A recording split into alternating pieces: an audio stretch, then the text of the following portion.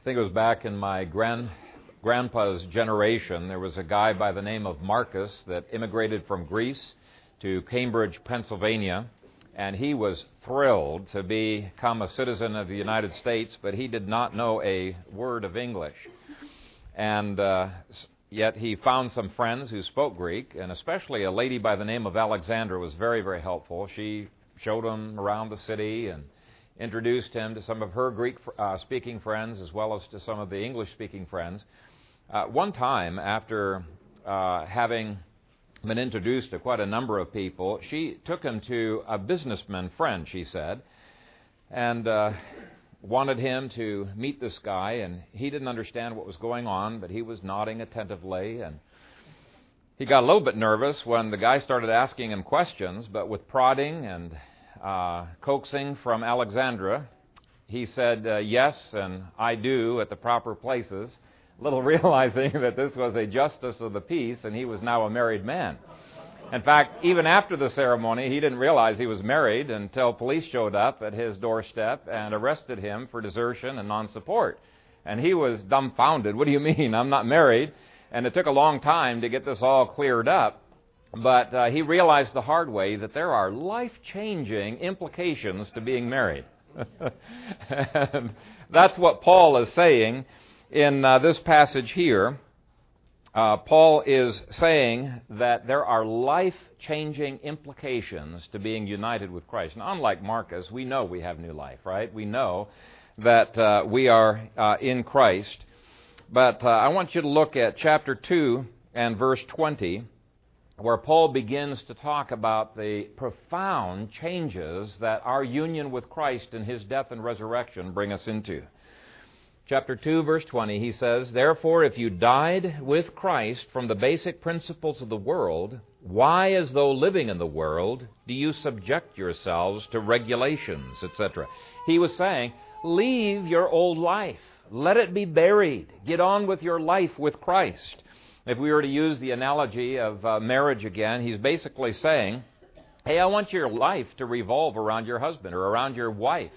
I don't want you living like a bachelor. I don't want you going out and dating other people. I don't want you spreading your dirty laundry all over the living room like you used to do. I don't want you eating out of the pot. Act like you're married. You got to be living consistent with your present state. Christ's resurrection has profound implications in the way in which we live. And I want to divide this whole passage up into three parts, three implications of the resurrection. First one, beginning at chapter 3, verse 1. If then you were raised with Christ. If then you were raised with Christ. Now, by using the word if, he's not denying the fact that they have been raised with Christ. There are two kinds of if in the Greek, actually in the English as well.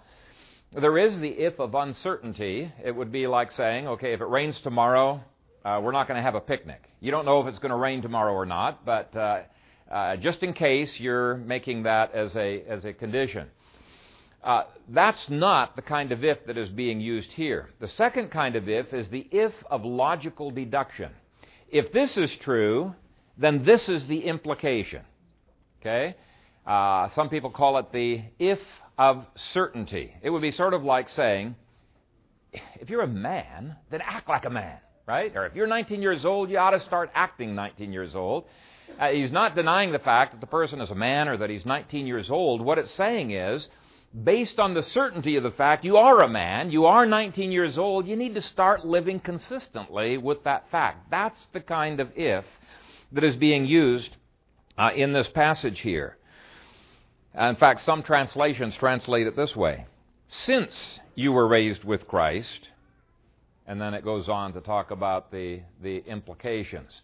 So it's the if of logical deduction or the if of certainty. Now, what does it mean that we have been raised with Christ? That may seem kind of mysterious to us. How could we have been raised with Christ 2,000 years ago when we weren't even in existence at that time?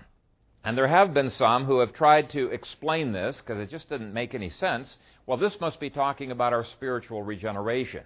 And there is an element of truth, not from this passage, but from other ones, that our regeneration is spoken of as a resurrection of our dead spirits to life.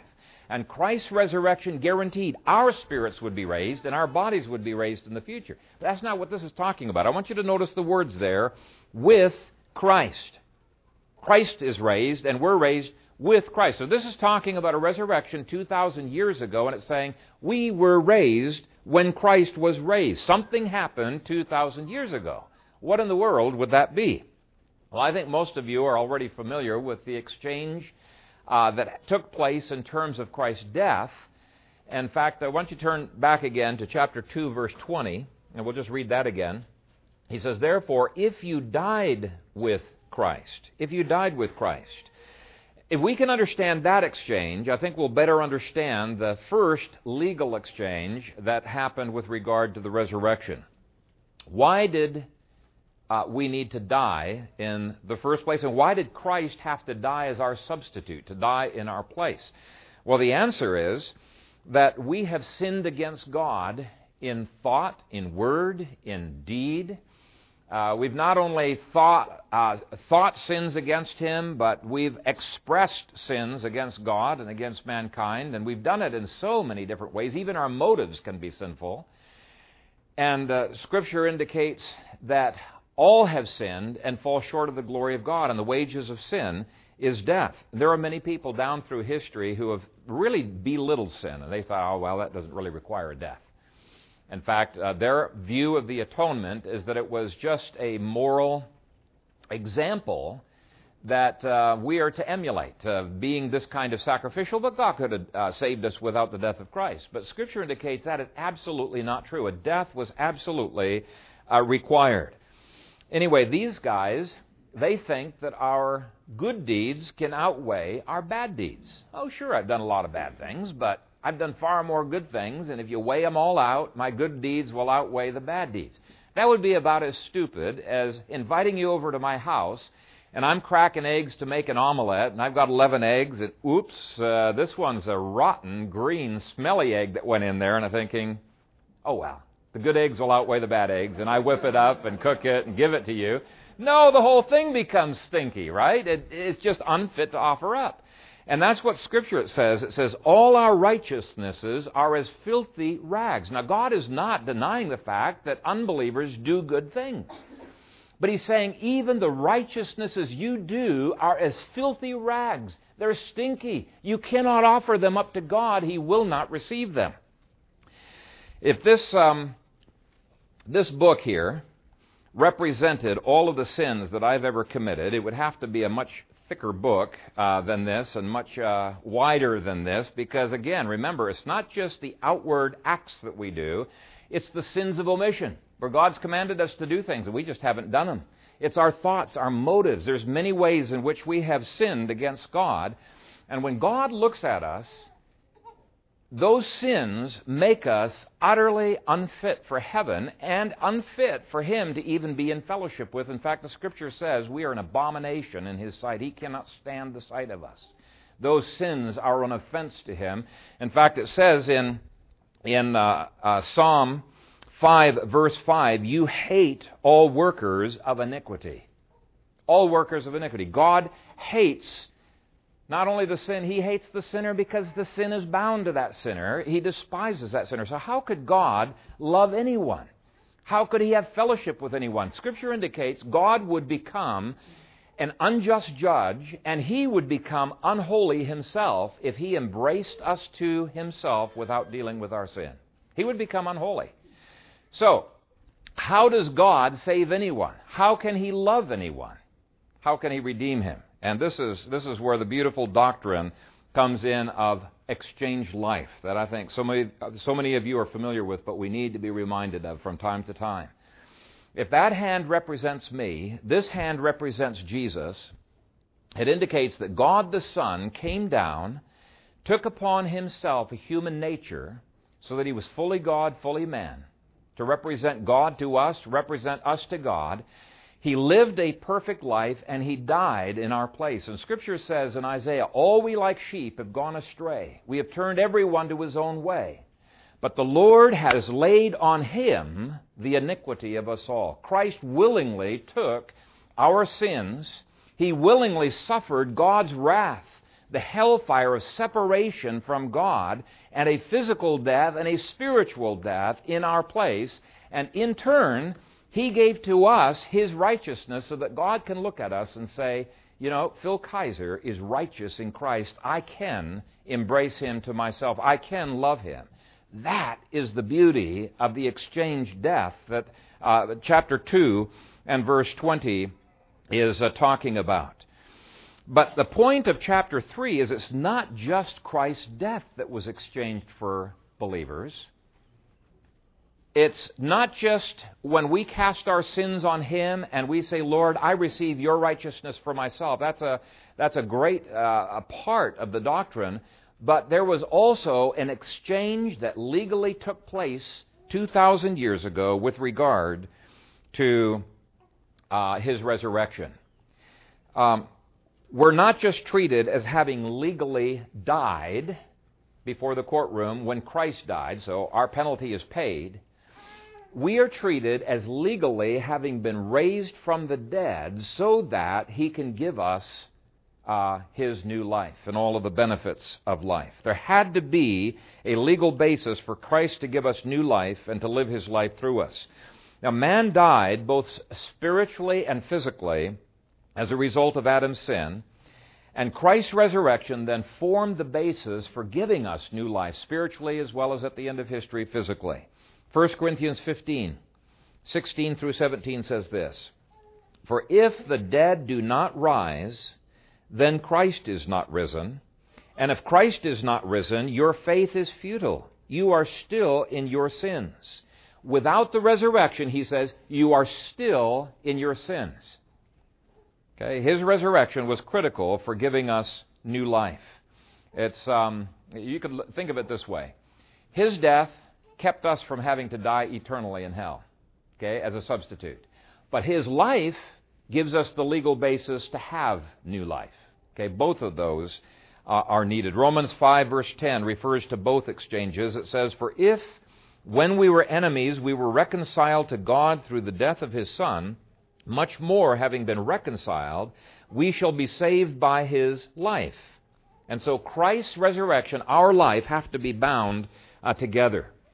And we're going to be seeing there's more implications. When Satan accuses you, you look back to your the transfer, that exchange of life, and saying, it doesn't matter how bad I am, all my badness was on Christ. And that exchange took place. Now, what we're going to do under point 2, and this is where we're going to spend most of our time here, is I want to show how this exchanged life was not only a legal action in the past. It says, if we were raised with Christ, okay, He's our substitute, but it's also an ongoing reality right now. Once a person places his faith in Christ, there's an ongoing exchange that takes place. So let's read that verse again. "If then you were raised with Christ," that's the past tense, right? That's already happened. That is not a command. It couldn't possibly be a command. It's a fact. It's accomplished. You just believe in it. You receive it, okay? It's something you don't work at. But then the next words are commands, and they relate to the present, not the past tense. So it says, if you were raised with Christ, that's the past. Now, seek those things which are above, where Christ is, sitting at the right hand of God. Set your mind on things above, not on things on the earth, for you died, and your life is hidden with Christ in God. The police were not telling Marcus that he needed to get married. What they were telling Marcus is, hey, you're married, and you need to take your marriage responsibilities here seriously, as well as your marriage benefits. But you need to act consistently with your marriage. Now, unlike Marcus, we know that we have new life, but many times we live inconsistently with that fact. We fail to live by the power of the indwelling risen Christ within us. Now, because these verses have been so often misinterpreted, I want to spend a little bit of time telling you what they do not mean. First of all, they do not mean that we're supposed to spend all day in prayer and meditation and not in the sticky, grindy work that's out there bringing in an income. That is absolutely not the truth. what he's talking about here is something related to the whole of our lives, 24/7. Okay? Now, this faulty interpretation says, okay, we need to meditate upon heaven, our life in the future, non-physical things, because if you meditate on physical things, like diapers and marriage and cars and all of that kind of stuff, it's going to pull you away from your spiritual walk with God. This is known as pietism, and if consistently held, you would have to go off to a monastery and just spend your whole time meditating. But even in the monastery, you're not going to be able to be consistently living this, because you got to eat and clean the monastery. There's lots of drudgerous things you got to do there. So this interpretation advocates an escape from the world rather than a conquest of the world. And those are two quite different things. I want you to notice that Paul gives his own interpretation of what he means by the phrase things above and the things on the earth. Now, I've underlined these two phrases. In verse 2, there's a phrase there, things on the earth, and that's identical in the Greek to the phrase in verse 5, which are on the earth. So verse 5 is going to be giving his interpretation, what he means by the things which are on the earth. It says literally, therefore put to death your members, the things which are on the earth. What are those things? Are they things like marriage, cars, family, and friends? Are we supposed to put to death our relatives and our cars and houses? That's not what he's saying. Not at all. No, he is saying we need to be putting to death our independent living that our flesh is constantly pulling us into. Let's read verses 5 through 10. Therefore put to death your members, the things which are on the earth, fornication, uncleanness, passion, evil desire, and covetousness, which is idolatry. Because of these things the wrath of God is coming upon the sons of disobedience, in which you yourselves once walked when you lived in them. But now you yourselves are to put off all these: anger, wrath, malice, blasphemy, filthy language out of your mouth. Do not lie to one another, since you have put off the old man with his deeds, and have put on the new man, who is renewed in knowledge according to the image of him who created him.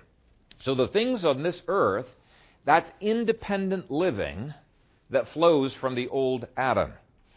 The things which are above is the dependent living that flows from the new Adam, the Lord Jesus Christ, sometimes called the new man. Just as there was an exchange that happened 2,000 years ago legally, there is a practical exchange that's going on right now where the new man is being exchanged for the old man. By the way, the term man and Adam are synonyms. Okay, you could just translate Adam as man. It's the Aramaic word for man. And so the old man is our old identity with Adam. The new man is our new identity with Jesus Christ, and we're to exchange his life for our old life. Just look at some of the phrases there that we're to put off and to put on. Verse 5, put to death the things on the earth. Verse 8, put off sin. Verse 9, put off the old man. And in exchange for that, verse 9 says, put on the new man.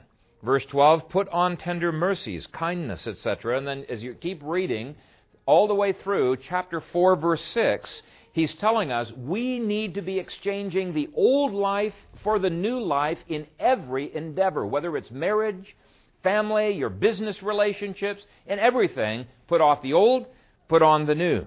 So both of those, both the things below and the things above deal with issues like cars and houses and spouses and children, but it's two totally different ways. So this is not escapism. This is transformation of everything on planet Earth. Now, in what way is fornication a thing on the earth, and a godly marriage relationship is a thing that we receive from heaven? I mean, they're both physical things.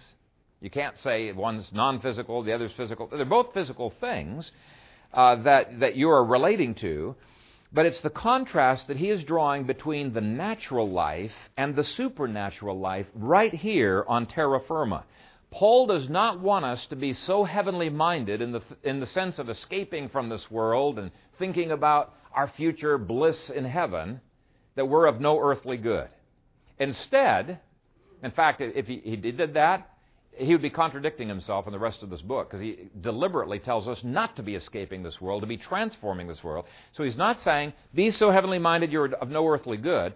Instead, he says, I want you to be so heavenly minded in the sense now that I'm receiving my life from Christ, my resources from Christ, that everything I do here on earth is going to be transformed. Basically, he's praying, thy kingdom come, thy will be done on earth as it is in heaven. Why don't you turn with me to Galatians? It's earlier, a couple of books, Galatians chapter 2 and verses 19 through 20, because this is a parallel verse that helps to explain what it means to be seeking those things which are above. Galatians 2, 19 through 20. For I, through the law, he's going to first talk about a legal exchange. This is in the realm of law. For I, through the law, died to the law that I might live to God. I have been crucified with Christ. That's all in the past tense, and that's all dealing with the exchange life under point number 1, 2,000 years ago. But now he says, it is no longer I who live, but Christ lives in me, and the life which I now live in the flesh, I live by faith in the Son of God who loved me and gave himself for me. This is the genius of the exchanged life in terms of sanctification. When Colossians 3 through 4 tells us, hey, I want you to live as godly husbands and wives and children and parents and employers and employees. I want you to live godly in that. He's not saying you'd need to do it in your own strength. No. He is saying that we need to be looking to the Lord for our resources, looking to Him for wisdom and for power and for everything that we need to do those things to His glory. We can no more live the Christian life in our own strength than we could get saved in the first place in our own strength. See, it's not just justification that is by faith.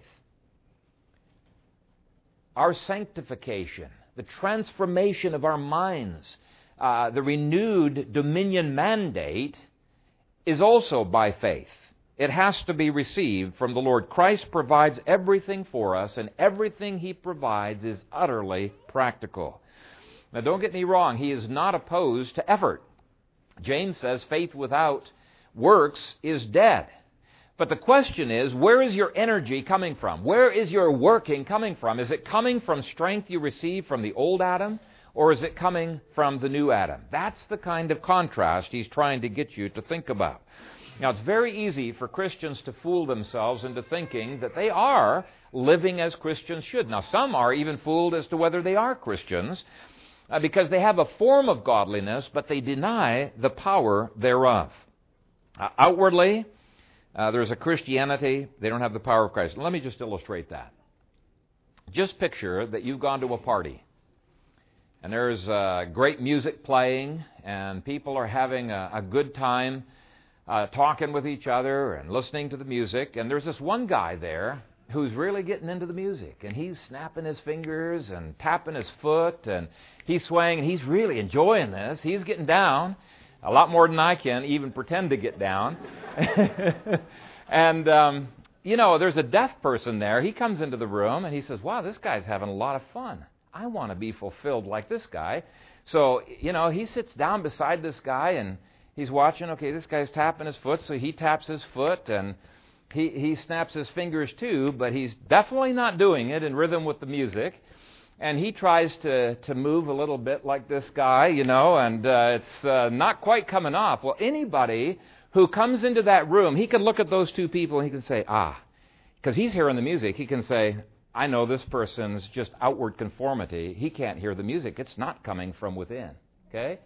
This is the difference. Sometimes it's so subtle because outwardly the conformity can look so close. Unfortunately, some people are Christians by going through all of the actions, but they're still deaf.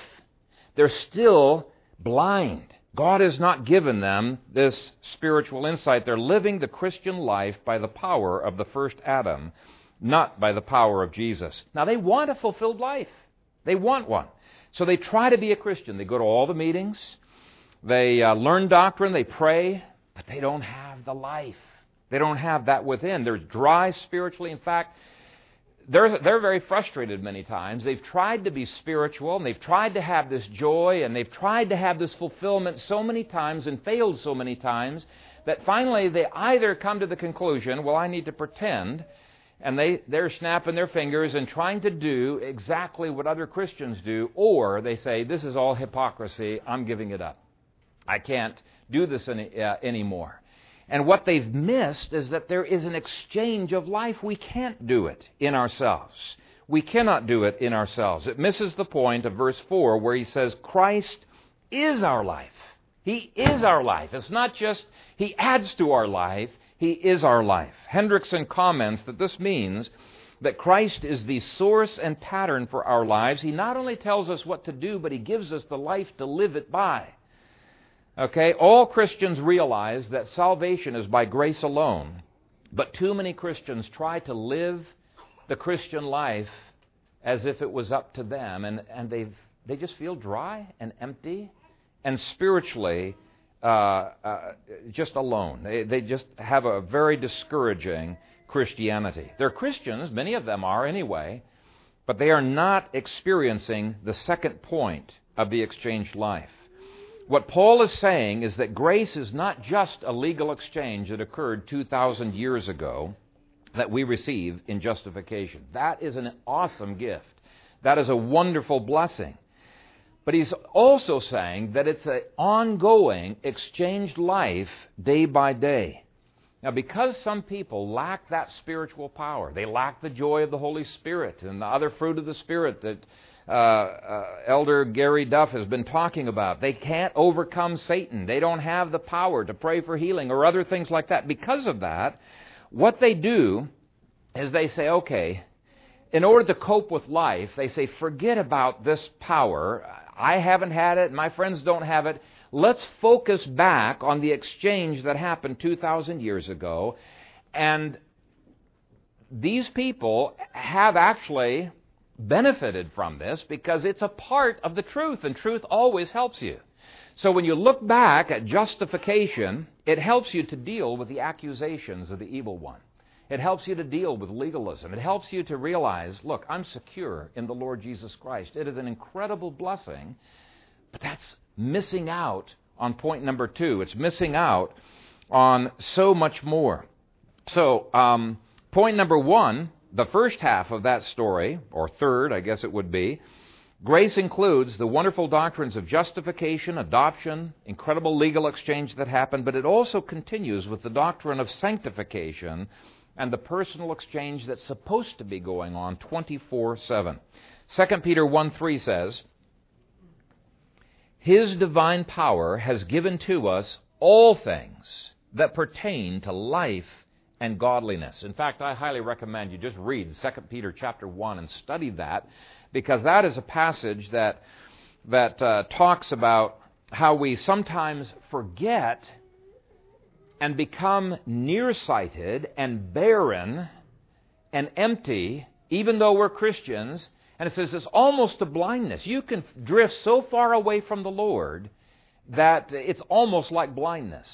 And he's saying you've missed out on the whole of this second point that we are talking about. His divine power has given to us all things that pertain to life and godliness. And 2 Peter chapter 1 gives a whole bunch of steps of how you enter into that and be neither barren nor unfruitful in the knowledge of the Lord. Anyway, we have to ask, are we receiving that? Christ said He came that we might have life and that we might have it more abundantly. More abundantly. And so our goal in life is to pursue Christ and His power, His resources, and to not be satisfied until we find it. Paul said on one occasion, but we have this treasure in earthen vessels, that the excellence of the power may be of God and not of us. We are hard pressed on every side, yet not crushed. We are perplexed, but not in despair. Persecuted, but not forsaken. Struck down, but not destroyed. Always carrying about in the body the dying of the Lord Jesus, that the life of Jesus also may be manifested in our body. He's calling us to live in terms of the power of Christ. Let me repeat that last phrase. That the life of Jesus also may be manifested in our body. And that's what I want for every one of you. Not just justification. That is a glorious thing for a criminal who knows he's going to be fried to hear the words, not guilty. That is wonderful. But what about the rest of that person's life? We need to be concerned about the rest of that person's life as well. It's Christ living in me. The thing that made Paul able to face incredible adversity was this doctrine of the exchanged life. And when you read through Romans 8:31 through 39, it gives you a totally new perspective when you look at it through the lens of the exchanged life. Let me just read one of the verses there. Yet in all these things we are more than conquerors through Him who loved us. Now, perhaps you feel like less than a conqueror. And it may be because you're trying to live the Christian life in the power that flows from the first Adam. That's the default, you know. That's something that automatically happens. We Christians tend to find ourselves falling into the default of operating in our own arm of flesh, what the old Adam can do. Or, and these are the only two options we have, live your life in the old Adam, live your life in the power of the new Adam. That is not by default. That's walking by faith. That's receiving something that's outside of ourselves. And so ask yourself this question. Do you live most of your day and go through most of your work without any sense of need for the Lord Jesus Christ in your lives? If so, it's guaranteed you have been seeking those things which are below. You're focused, you're set, your mind is set on the things on the earth. You're living independently. Do you do the dishes just because they need to be done? Or do you do them for and through and by the Lord Jesus Christ? That's the difference that Colossians is driving at. One of the things that revolutionized my life was in 12th grade. And I don't know if that's the time when I was regenerate or if that's just the time God opened my eyes to understand the second point here. But I began to have a constant awareness of God's presence and power in my life. Now, prior to that time, if you had talked to me about what I'm talking to you this morning, I would have been clueless. Like, I don't really understand what you're talking about. Because the doctrine I can understand, but experiencing it, that was an entirely different thing. I was sort of like the deaf man that was pretending to enjoy the music. Okay? Outwardly, I had a lot of conformity, but I lacked the power thereof. Okay, I had either not gotten spiritual ears or had failed to learn how to use those spiritual ears.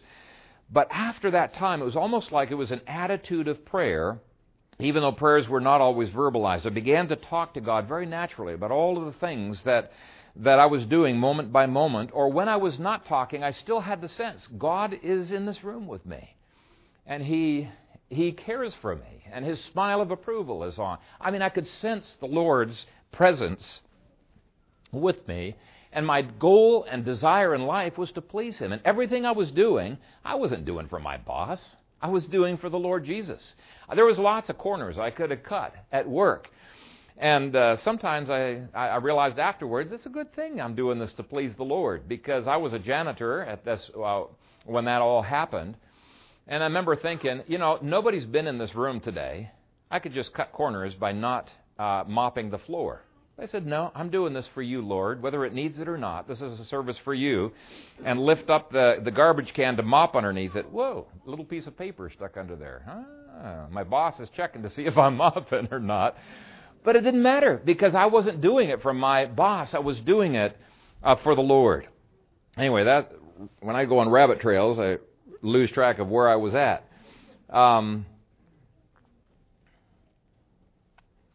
Oh, yes. Coram Deo. This is what Calvin said was living Coram Deo. Coram Deo, beautiful name. There's a church named that. I love that name. But anyway, it means living before the face of God. He said this should be the goal that we have in life. There's never a time where we are not living Coram Deo. Wherever there is faith, there is an awareness of God's presence. And whatever is not of faith is sin, according to Romans 14, verse 23. Hebrews says without faith it's impossible to please God. Let me say that again. Wherever there is faith, there is an awareness of God's presence. And whatever is not of faith is sin, according to Romans 14:23. And Hebrews says, without faith we cannot please God. This is why in my leadership training I keep emphasizing over and over again intimacy with Christ. People might sometimes wonder why I spend so much time on that, but it's because I don't want any of you to be like that deaf man who's doing all of the right things, but not because there's any life or power within. Paul said, whether you eat or drink or whatever you do all to the glory of God. Now here's an evaluation question that you can ask yourselves. Does your 40-hour-a-week job pull you away from Christ? Because it need not. Jesus was a carpenter for 30 years of his life. There is nothing unspiritual about being a carpenter. You don't have to go off to a monastery to live like Christ. In fact, you won't be living like Christ because Christ did not go off to a monastery, did he? You can be a carpenter and be as spiritual as the Lord Jesus Christ was. Carpentry is not one of the things on the earth that Paul is saying, get rid of that because you're not going to be spiritual if you're engaged in that. Not at all. But here's the point. Some carpenters don't live like Jesus did. Here's what Jesus said. The Son can do nothing by himself. Rather, it is the Father living in me who is doing the work. Why does 1 Thessalonians 5:17 say we should be in prayer without ceasing? You know, kind of an attitude of prayer. Because Paul knows there should never be a time in the day when we do not sense our dependence upon God. Christ told his disciples, without me you can do nothing. Everything that is done in our own strength that flows from the old Adam will be burned up as hay, wood, and stubble. Everything. Only what's done for Christ will last. Only what's done for, through, and by Christ and to God's glory will last. And praise God, we can do the dishes and landscaping and roof removal and filling candy machines to the glory of God. All of it can be done as a service to Him. When we take our eyes off of Christ, then immediately the issues of jobs and diapers and dishes flow from the old man. That's just the default. And when our eyes of faith are on Christ, exactly the same issues become the fruit of Christ. He said, abide in me and I in you. As the branch cannot bear fruit of itself unless it abides in the vine, neither can you unless you abide in me. I am the vine, you are the branches. He who abides in me and I in him bears much fruit, for without me you can do nothing. See, the only way we can do anything that is pleasing to God is if Jesus is doing it through us. Everything that flows from the old man is rubbish. God's going to sweep it aside on Judgment Day. The doctrine of the resurrection means we have to do with a living Savior who indwells us and wants us to experience His life more abundant. And so when Colossians 3 says, seek those things which are above where Christ is, set your mind on things above, not on the earth, what Paul is calling us to do is to have a continual attitude of dependence. Continual attitude of dependence. You need to be brought to the place where you can do the dishes and clean the garage and witness to your neighbors with these words in you. It is no longer I who live, but Christ lives in me. And the life which I now live in the flesh, I live by faith in the Son of God who loved me and gave Himself for me. Now, if this is all mysterious to you and you just think, wow, this is just, I don't even understand where you're coming from, ask God to open your eyes, because really you are missing out on a lot. Ask God to open your eyes so that you can enter into the exciting exchange of life that's available moment by moment. God does not want you to limp and struggle through the Christian life. Here's what Galatians 3:3 says. Are you so foolish, having begun in the Spirit, are you now being made perfect by the flesh? Now here's how you could paraphrase it. Are you so foolish, having begun by God's grace in point number 1, are you now trying to do point number 2 in your own flesh, in your own strength, through the old man? That's exactly what he's saying. The first one must come from the new Adam. The second point must come from the new Adam as well.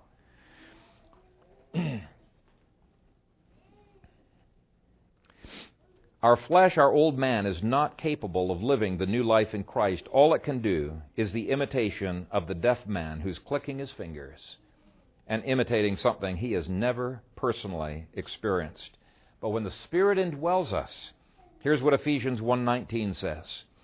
That we experience what is the exceeding greatness of His power toward us who believe, according to the working of His mighty power, which He worked in Christ when He raised Him from the dead and seated Him at His right hand in the heavenly places. He is saying the same power that raised Jesus from the dead is available to be at work in your body, in your soul, right now. And that in no way conflicts with effort. Some people say, okay, it's either I strive or it's God striving and I'm totally passive. Both are together. In fact, look at Colossians chapter 1 and verse 29. Paul says, "To this end I also labor, striving according to His working, which works in me mightily." See, both are true. God is working mightily in me, and I am striving mightily. Paul never advocates passivity. Rather, he advocates that we look to Christ continually as we labor and strive. It's Christ's resurrection that enabled Paul to say, "I can do all things through Christ who strengthens me." And that's my hope for every one of you this morning. So, let me summarize. First of all, we've seen Christ's resurrection gave a legal exchange of life 2,000 years ago, and what an incredible blessing that is, because it guarantees our justification, our sins completely taken away, our adoption into His family, our security. We need to always be looking back to the security that we have there. Then point number 2, we saw that there's an actual exchange life that is our sanctification. It's a transformed thinking, it's transformed dominion mandate that's received from the second Adam. And then point 3 speaks of an exchange that goes on Judgment Day. Colossians 3 verse 4. "When Christ, who is our life, appears, then you also will appear with Him in glory." The exchange life has to be true for all of eternity, or we would never survive the righteous, holy God coming into His presence. There's no way we could stand before Him. 2 Thessalonians says this is what's going to happen when Christ comes back. He will be revealed from heaven with His mighty angels in flaming fire, taking vengeance on them that know not God. That's His return in glory. So this is an incredibly amazing way for Paul to end this section here, is to say that we who deserved His judgment, we who are criminals in His sight, are being transformed by Christ into righteous judges. What an amazing concept, that we who deserve judgment, we're going to be coming with Christ and bringing judgment to the earth. 1 Corinthians 6:2 says, "Do you not know that the saints will judge the world?" And so every one of us, worthy of judgment, and yet we're going to be judges. Why? Because of Christ. Because of Christ. So do you see how Christ is all in all? Amazing grace. How sweet the sound. He says in verse 3, "You died and your life is hidden with Christ in God." I want to end just by reading what's going to happen on Judgment Day in Matthew chapter 25. "When the Son of Man comes in His glory and all the holy angels with Him, then He will sit on the throne of His glory. All the nations will be gathered before Him, and He will separate them one from another as a shepherd divides his sheep from the goats. And He will set the sheep on His right hand, but the goats on the left. Then the King will say to those on His right hand, 'Come, you blessed of my Father, inherit the kingdom prepared for you from the foundation of the world. For I was hungry, and you gave me food. I was thirsty, and you gave me drink. I was a stranger, and you took me in. I was naked, and you clothed me. I was sick, and you visited me. I was in prison, and you came to me.'" See how closely He identifies with His people. "Then the righteous will answer Him, saying, 'Lord, when did we see you hungry and feed you, or thirsty and give you drink? When did we see you a stranger and take you in, or naked and clothe you? Or when did we see you sick or in prison and come to you?' And the King will answer and say to them, 'Assuredly I say to you, inasmuch as you did it to one of the least of these my brethren, you did it to me.' Then He will also say to those on the left hand, 'Depart from me, you cursed, into the everlasting fire prepared for the devil and his angels. For I was hungry, and you gave me no food. I was thirsty, and you gave me no drink. I was a stranger, and you did not take me in. Naked, and you did not clothe me. Sick and in prison, and you did not visit me.' Then they will also answer him, saying, Lord, when did we see you hungry or thirsty, or a stranger or naked, or sick in prison, and did not minister to you? Then he will answer them, saying, Assuredly I say to you, inasmuch as you did not do it to one of the least of these, you did not do it to me. And these will go away into everlasting punishment, but the righteous into eternal life. And so the bottom line means seeking the resurrected life means seeking Jesus. And if you're an unbeliever this morning, it means you're still in the old world. You're still under the judgment of God, and you will face the eternal judgment of God unless you are in Christ. And I urge you not to wait. Don't rest until you have embraced Jesus Christ in faith. He says, all who come to me, I will by no means cast out. Now, if you're a believer, and you cannot honestly say with Paul that you have experienced the exceeding greatness of His power within you, if you cannot say that you've experienced that, I urge you, lay claim to it by faith. And I'm going to help you to do that in just a moment. Study 2 Peter chapter 1, which gives some of the hindrances to entering into that. In fact, 2 Peter 1 says, many of us in the body are nearsighted, we're barren, we're fruitless. We don't have what we were ordained to have. And so I would urge you to study that. But don't live inconsistently like Marcus did. Some people present eternal life as pie in the sky by and by. Jesus Christ wants you to start slicing that pie and enjoying it right now. Okay? Are you with me? Amen? Okay, let's pray. Actually, what I'm going to do as we pray, I've written a prayer that I'm going to pray in the first tense. And if you feel that you're dry and unfruitful and have not been experiencing the beauty of God's life, I want you to pray this prayer with me to God and just say, yes, Lord, these are my words. And by faith, I receive the infilling of your Spirit, and by your Spirit, the infilling of Christ living His life through me. So let's pray this, and we'll close our service. Father, your word has promised that if we ask the Spirit, you will give of the Spirit far more readily than parents give the necessities of life to their children. I lay claim to the how much more of Luke 11, verse 13, and ask that you would give to me an extra portion of the Spirit's presence for today. I need the Spirit because you have commanded me to walk in the Spirit in everything that I do. Help me to sing in the Spirit, to worship in the Spirit, to rejoice in the Holy Spirit. Please help me to pray in the Spirit, since I do not know what I should pray for as I ought. Help me to love in the Spirit, be led by the Spirit, be moved by the Spirit, be compelled by the Spirit, and to have my mind controlled by the Spirit. May every part of me be controlled by your Spirit so that I might live in the Spirit. I want to be taught by the Holy Spirit, to speak by the Spirit, since no one can say that Jesus is Lord except by the Holy Spirit. Wash and sanctify me by the Spirit. I know that Paul's prayer in Ephesians 1, 17 through 20 is according to your will. And I ask that the reality of your transforming power would work in my life today. That the God of our Lord Jesus Christ, the Father of glory, may give to you the spirit of wisdom and revelation and the knowledge of Him, the eyes of your understanding being enlightened, that you might know what is the hope of His calling, what are the riches of the glory of His inheritance in the saints, and what is the exceeding greatness of His power toward us who believe, according to the working of His mighty power which He worked in Christ when He raised Him from the dead and seated Him at His right hand in the heavenly places. I do not ask this because I deserve it, but because I am united to Christ, and He has purchased everything that is necessary to my full enjoyment of the Spirit. I ask it simply because you have promised the Spirit to those who come in faith. Thank you for your gracious gift, Father. I love you and praise you. May the Spirit cause me to glorify you today. Lord Jesus, you are the vine and we are the branches. I acknowledge that my life flows from you and that without you I can do nothing. I know that you were given the Holy Spirit without measure. I ask that you would release your life into my life that I might bear fruit. Release your strength, wisdom, healing to meet the needs of this day. You have said that all who drink of you will never thirst, since they will have within them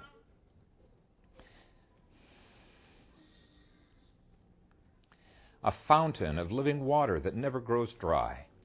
I need that for my dryness. I lay claim to your promise in John 7:37 through 39. If anyone thirsts, let him come to me and drink. He who believes in me, as the Scripture has said, out of his heart will flow rivers of living water. But this he spoke concerning the Spirit, whom those believing in him would receive. For the Holy Spirit was not yet given, because Jesus was not yet glorified. Lord, since you have been glorified, and everything necessary has been done that we might receive the Spirit, I pray that the Holy Spirit would be poured out upon me today. This passage says that anyone who thirsts may come to drink and will receive. Lord, I come to you, and I now drink of you. Thank you for your gift of the Spirit. Thank you for your life-giving waters. And Holy Spirit, I invite you now to baptize me afresh with the fire of your love. I want to know you, not just know about you. I want to experience your presence in my life. I give myself to you and ask that you would give yourself to me. I need your power in my life. Please come and fill me now. Come into my life as the Spirit of wisdom and understanding, the Spirit of counsel and might, the Spirit of knowledge and of the fear of the Lord. I need those things in my life. I am your bondservant, and I come humbly to be controlled and moved by you. Whatever giftings you want to pour out in my life today, I gladly receive and determine now to use to the glory of the Father. I will not limit your gifts by my perceptions of what I can handle or what I need. I receive your sovereign will to give as you please. Work in me mightily to the glory of God. Fill me with your gracious fruit. Help me to walk in the Spirit that I might not fulfill the lusts of the flesh. I lay claim to your supernatural love that can love the unlovable. I lay claim to your joy of the Lord, which is my strength. I lay claim to your peace that passes all understanding, your long-suffering, kindness, goodness, faithfulness, gentleness, and self-control. Help me to do everything today by your working, that you would replace my evil thinking with the mind of Christ, my rebellious will with the will of Christ, my unruly emotions with the compassion of Christ. Flow through me to minister to others. Please flood the deepest places of my life, washing away the filth and replacing it with the righteousness of Christ. Cleanse my wounds that still tend to dominate my thoughts and are keeping me from emotional freedom. Help me to know Christ and the power of His resurrection. I want to learn more and more what it means to walk in the Spirit. May I not lift so much as a straw from the ground without your presence, love, and approval.